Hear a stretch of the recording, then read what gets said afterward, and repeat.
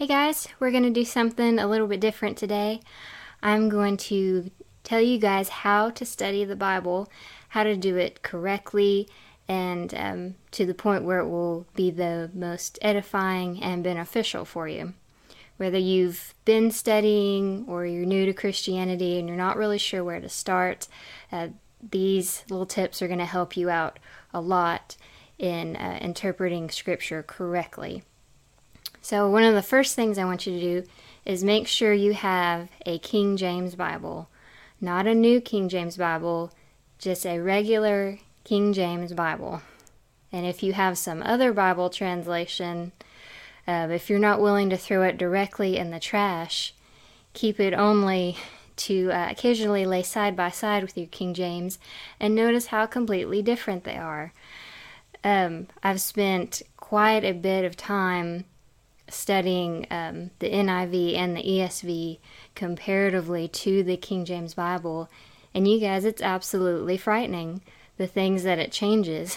And some of the differences are not outright, not right away apparent to you when you really get to looking at the verses. They're completely different. They change conjunctions, punctuation, lots of things. Some things are completely left out. So just trust me on this one. Go down to Dollar Tree and get you one. They're $1. I kid you not. You can buy a King James Bible at Dollar Tree for $1. That being said, I prefer to have a Bible with a center column reference. And I'll kind of show you. You can't see very good. But a center column reference, it's center. And what it does is it's completely invaluable when it comes to study, because what it does is it points out phrases and words, and it will reference you to other places in the Bible that have that same similar phrase or similar word. And it's not every single passage, but it's in there quite a bit, and I just love it. It's invaluable. It's great. One of the most important things to remember when you're studying the Bible is that this book was not written from a Western mindset. It was written from a Middle Eastern mindset. And that's something people forget a lot. Like we read the Bible and a lot of things get misinterpreted because we don't totally understand it, or we're not looking at it the right way. So you need to kind of get out of your own head and your own way of thinking a little bit when you read the Bible, and you have to think, what would this mean to someone from the Middle East? What would be their perspective on it? What would this word mean? What do these actions mean? For things as simple as like sitting down to dinner with someone, inviting them to stay at your home for a night. Things like that have significantly different meaning to people on that side of the world than they do here. And that's something really important that you need to remember. So, number 3, another very, very important thing is to realize, who is this scripture talking to? This particular passage that you're looking at, who is it talking to? I hate to break this to you, but not everything in the Bible is specifically for you. It's not specifically for me. Some things are not pertinent anymore, such as speaking in tongues and certain gifts like that are no longer available to us. A good example of this would be Luke chapter 10 and verse 19, that says, "Behold, I give unto you power to tread on serpents and scorpions, and over all the power of the enemy, and nothing by any means shall hurt you." I won't get into how this verse is misused by some certain religions, but this would be one of those passages that does not apply to us today. Please don't go out and grab any snakes. They will bite you. Just don't do it. This verse, if you read the entire passage, this verse was for a specific group of people. It's not for us, okay?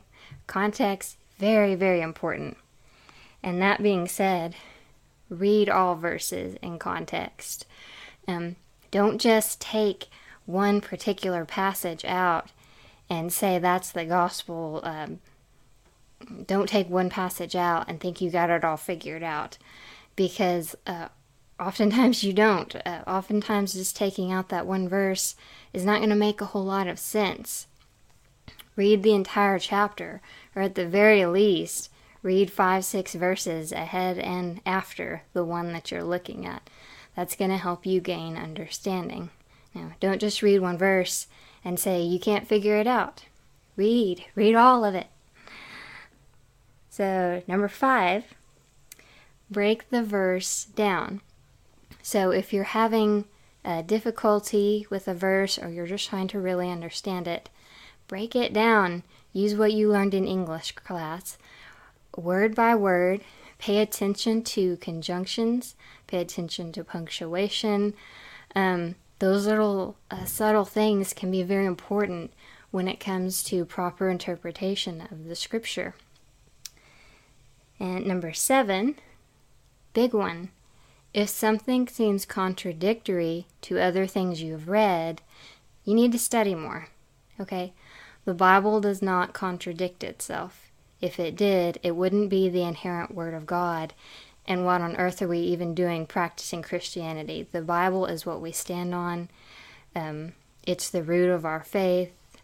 2 Timothy chapter 3, verse 16 says, all Scripture is given by inspiration of God and is profitable for doctrine, for reproof, for correction, for instruction in righteousness, that the man of God may be perfect, thoroughly furnished unto all good works. Scripture was given to us by God. And for the people out there who are so skeptical about the King James, I challenge you to open one up and read the foreword in the front of it that was written by the men who translated it. And I think you would have to be kind of cold-hearted to not be moved by how passionate these men were about interpreting the scriptures. And also, fun fact, those men were under penalty of death if they got something incorrect.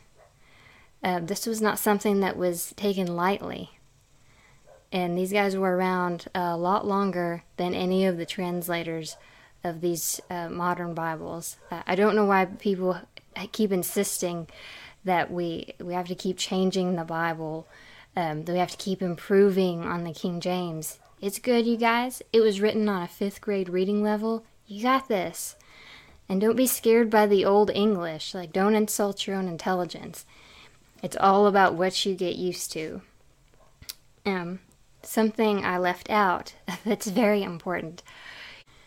You need to find supporting verses for anything you perceive to be doctrine, salvation related, commandment related. God has a habit of repeating himself, often multiple times within a chapter. God really wants us to understand what he's saying.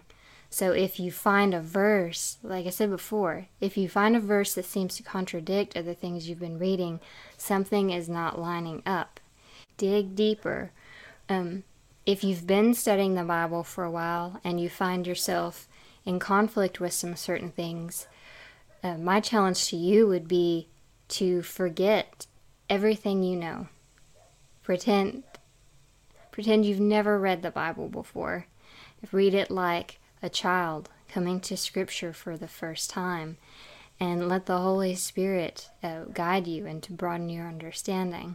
And I will make one more comment about when you're choosing a Bible, that my personal preference is to not have a Bible with a commentary in it.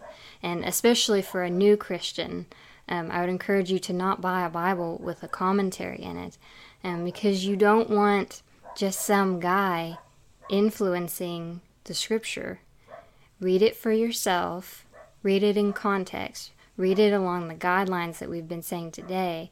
I feel like I've forgotten something.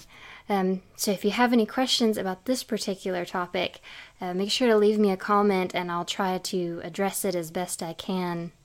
But I hope this was helpful for you, and I pray that it helps your spiritual walk, and that when you do study, before you open that Bible, make sure you pray and ask God to lead and guide you and to show you something. And I think you'll love what you find. God bless you.